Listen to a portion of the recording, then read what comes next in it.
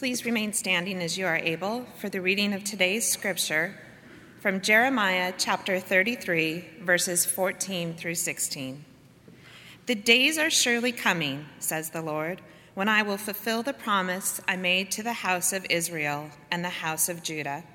In those days and at that time, I will cause a righteous branch to speak up for David, and he shall execute justice and righteousness in the land.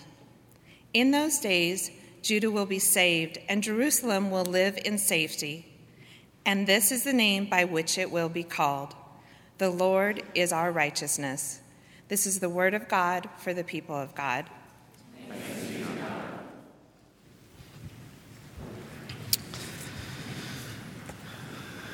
Well, the Christian New Year begins this day, on the first Sunday of Advent, the word meaning arrival or expectation, entrance of God in Christ, and we gather to consider and to contemplate the numerous ways that God enters into our existence. And one of the ways that God comes among us is this afternoon and this evening in the narthex. Bring a friend tonight. Jeff has already extended the invitation, James and Allison as well. We hope you'll be with us tonight. There are 3 occasions, as were mentioned, for us to join together, and come early and bring a neighbor, and it will be the beginning of this season in such a meaningful way. It's one of the most meaningful experiences of the year for us, and we look forward to that tonight. Thanks to the acolytes and to our musicians who have led us so effectively as we have lit the first candle, the candle of hope, and the banner of hope is before us. We're beginning today with the prophets. The cradle of hope is not, first of all, found in a manger, but is found in the prophets of the Old Testament. And so this is one of the few times in the year that we're going to be following the lectionary, and for the next 4 Sundays on Cycle C, the 3rd year of our lectionary, we'll be looking at the prophetic text that prophesy the coming of God in Christ. We have read this morning from the prophet Jeremiah. History refers to Jeremiah as the weeping prophet. Jewish tradition says that this man of God wrote no less than 4 books in the Hebrew canon: Jeremiah, Lamentations, and perhaps also 1st and 2nd Kings.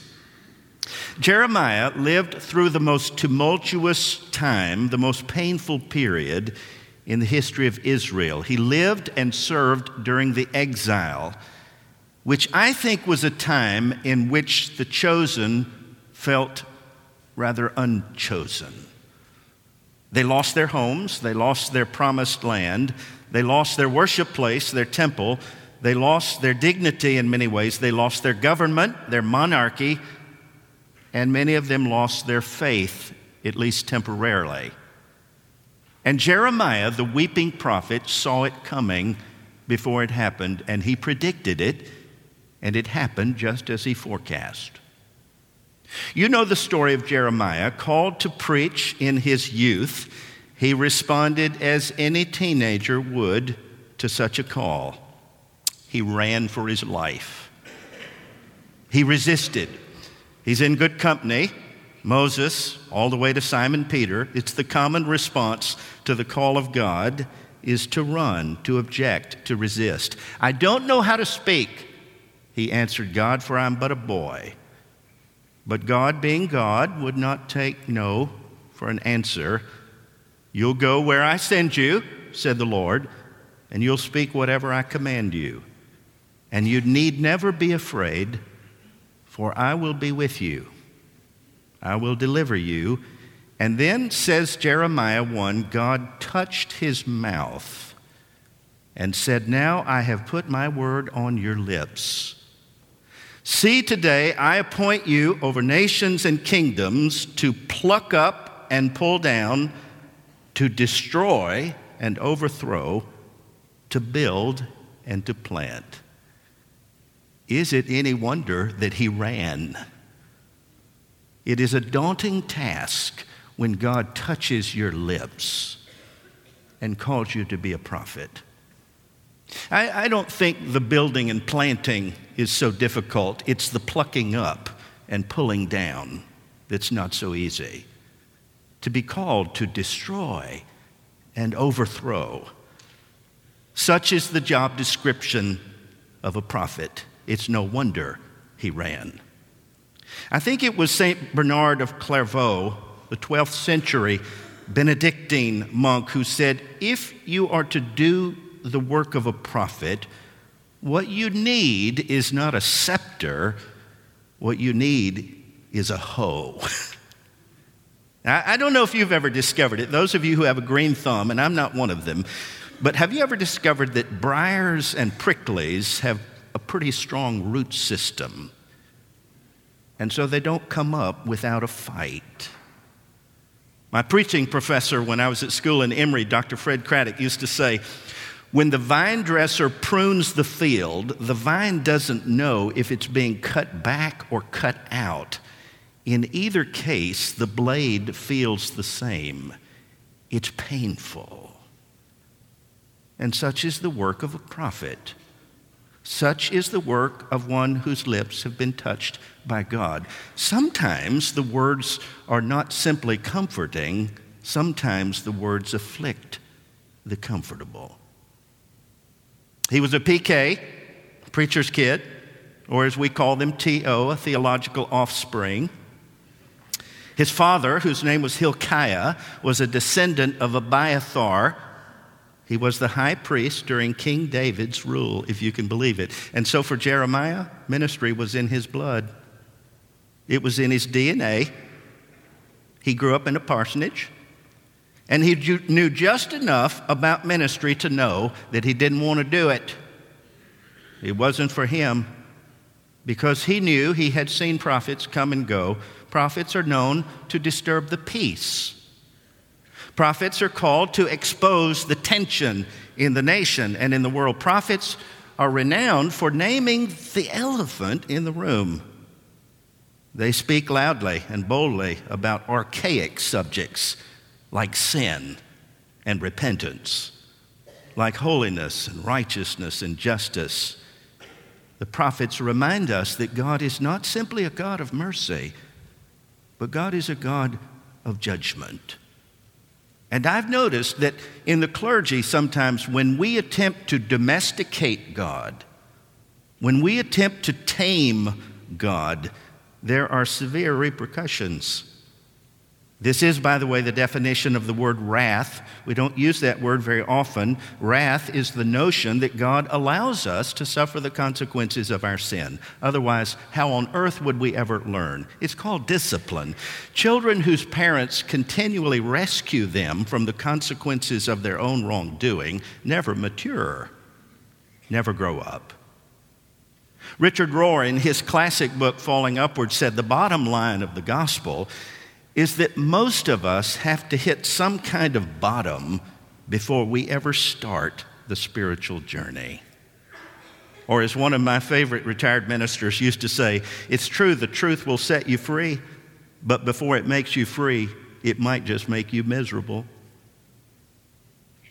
Prophets are truth tellers who know that before you can build and plant, you might have to yank and uproot.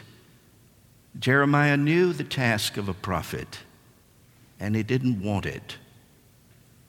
There are many scholars who say that Jeremiah was one who was very sensitive in his upbringing. He was very introspective and perhaps an introvert.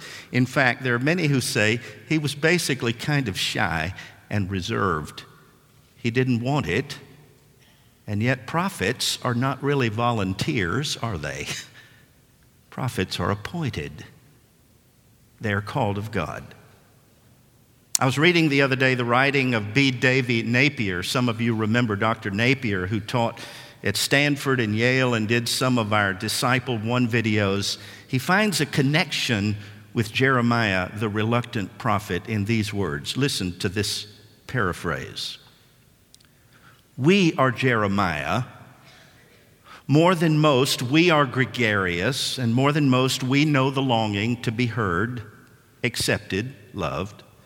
intensely people, we would like to speak the smooth, the sparkling, pleasing word, the soothing word, the word of confidence, the undisturbing word, the word of praise for sacred things like life and liberty and the pursuit of happiness and truth, of course. America the beautiful, in God we trust, and in the Pentagon, Apollo, Saturn, Jupiter, and Mars.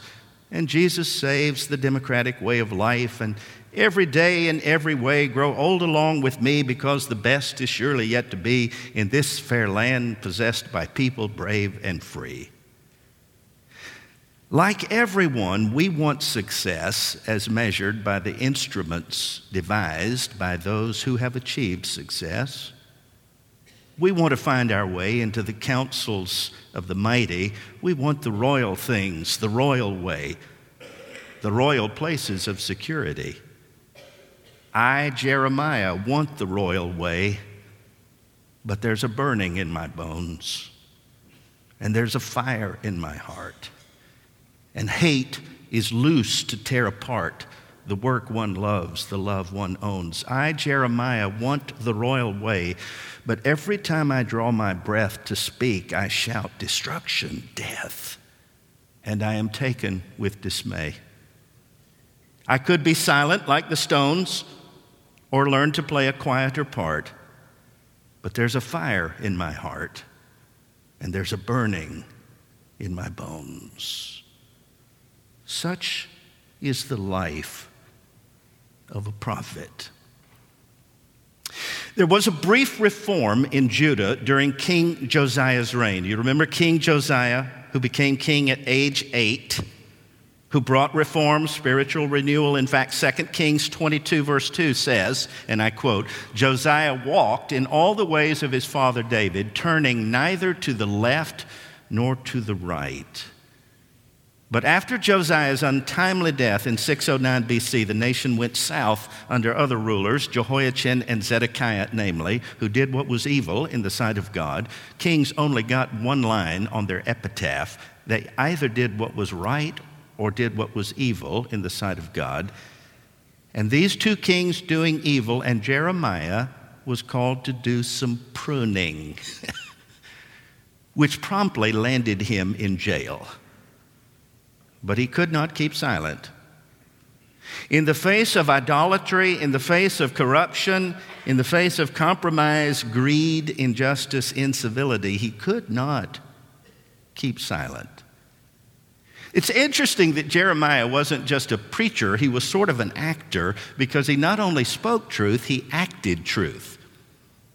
In Jeremiah chapter 27, he came into Jerusalem wearing a yoke, an ox yoke on his neck, foretelling the coming of exile and captivity. He called the people, if you can imagine this, he called the people to submit to the enemy Babylonians rather than to rebel. And as you can see in the depiction, there was a rival prophet, Hananiah was his name, who was known to speak the pleasing word, the popular word. And he confronted Jeremiah, tore off the yoke, broke it in two, and said to the people, "This will never happen to us." But it did. And by the way, if you know your Bible, don't flip through the Old Testament and try to find the book of Hananiah. It isn't there. Because nothing he said ever came true. You ever known a pastor like that? Don't answer. But everything Jeremiah said, even the unpleasing word, came true. You don't really ever know that a prophet is a prophet until about 100 years after they're gone. And then we say, oh, he must have been right, and I was wrong, and we have a little service of repentance and go on our merry way. In chapters 30 through 33 of Jeremiah, the tone changes. The pastoral tone changes from destruction to hope, from pruning to planting. In fact, these 4 chapters, Jeremiah 30 through 33, you know what they call them? They call them the book of consolation, the book of comfort. There are 2 images here in this section that inspire hope. I want to share them briefly. The first image is a piece of real estate. In Jeremiah 27, as the Babylonians are building siege ramps to destroy the holy city, Jerusalem, Jeremiah buys a piece of real estate. Now, never mind the fact that he's under house arrest for treason. His cousin Hannibal makes him a deal on some property, and I have to ask the question, why on earth would anyone buy property in a war zone? If you think for one moment that Nebuchadnezzar is going to honor that piece of paper, I've got a bridge to sell you. He will not honor the contract. In fact, it won't be worth the papyrus that it's written on. But Jeremiah buys it and pays top shekel for it. What's he doing? He's sending a message to hopeless people that even when the enemy is at the gate, God is there. There is hope. When the worst thing in the world that can happen to you happens, God is still on the throne. And Jeremiah says the day is coming when houses and fields will again be purchased in this land. The other image of hope is in the text, Angela, that you read for us this morning. It's Jeremiah 33. It's an interesting image. It is the image of a fallen tree. It's the image of an old stump. Now, that's a metaphor for something. It's a metaphor for the fact that in the exile, the real tragedy of the exile is that it ended David's dynasty. For 400 years, 4 centuries, David's descendants ruled Judah, and God promised that it would always be so. But now the Babylonian armies have destroyed David's city. They've burned Solomon's temple, and they have deported David's heirs to Babylon. In other words, the family tree is history. It's over. And yet, in the midst of this devastating loss, Jeremiah, who is himself imprisoned without wife or offspring, speaks words of comfort and hope. And this is what he says. The days are coming, says the Lord, when I will fulfill the promise I made to the house of Israel and Judah. I will cause a righteous branch to spring up for David, and he will execute justice and righteousness in the land. Notice I have underscored that word branch. It's a very important word. In the Hebrew language in which the passage was written, the word for branch is netzer. You see that? N-E-T-Z-E-R, netzer. Centuries later, in the hills of Galilee, northern Israel, there will arise a tiny village where a remnant of David's descendants will camp. And the name of that town is Nazareth. You pronounce it Nazareth. It means stem. It means branch. From a dead stump, from a family tree that is hopeless, the hope of the world will bloom. A son of David, Jesus of Nazareth, will emerge from a branch town, and his kingdom will know no end. What Jeremiah is saying is when your future seems lost, when tomorrow seems uncertain, when you hit a dead end, when your promise becomes unpromising, you have a future, but it's not a future orchestrated by political rulers, kings, and armies. It's a future rooted in the promise of God, which we call gospel. Let me give you one window, one illustration, and then we're going to come to the table. 6 years ago, last month, Hurricane Sandy blew through the Northeast, superstorm, it was called, with devastating consequences. There were 285 lives that were lost, $70 billion in damages. One of the hardest hit areas by the superstorm was in New York, specifically in Staten Island. Water, winds, falling trees just absolutely wrecked the community. One of the homes that was hit belonged to a man named Joseph Ingenito. That's Italian, if you're guessing. Joseph Ingenito in New Dorp Beach, Staten Island. He had a 30-foot blue spruce that fell on his home. He'd been hoping that that tree would be the next Rockefeller Center Christmas tree so that all the world could see what he had enjoyed for years. But it didn't happen. So you know what he did? As they were breaking down that old tree that had fallen, this guy named Joseph, oddly enough, saved the top portion of the tree, the top 7 feet of the tree, and planted it in his front yard as a kind of pre-Christmas Christmas tree. In fact, it became a symbol of hope to the whole community. He dug out of the mud caused by the flood some of the surviving ornaments from his basement and placed them on the tree, and soon his neighbors came adding their own ornaments, things like surgical masks and empty paper coffee cups and safety goggles, symbols of the storm, and all kinds of debris. And after a while, the people realized that Joseph's dream actually was fulfilled.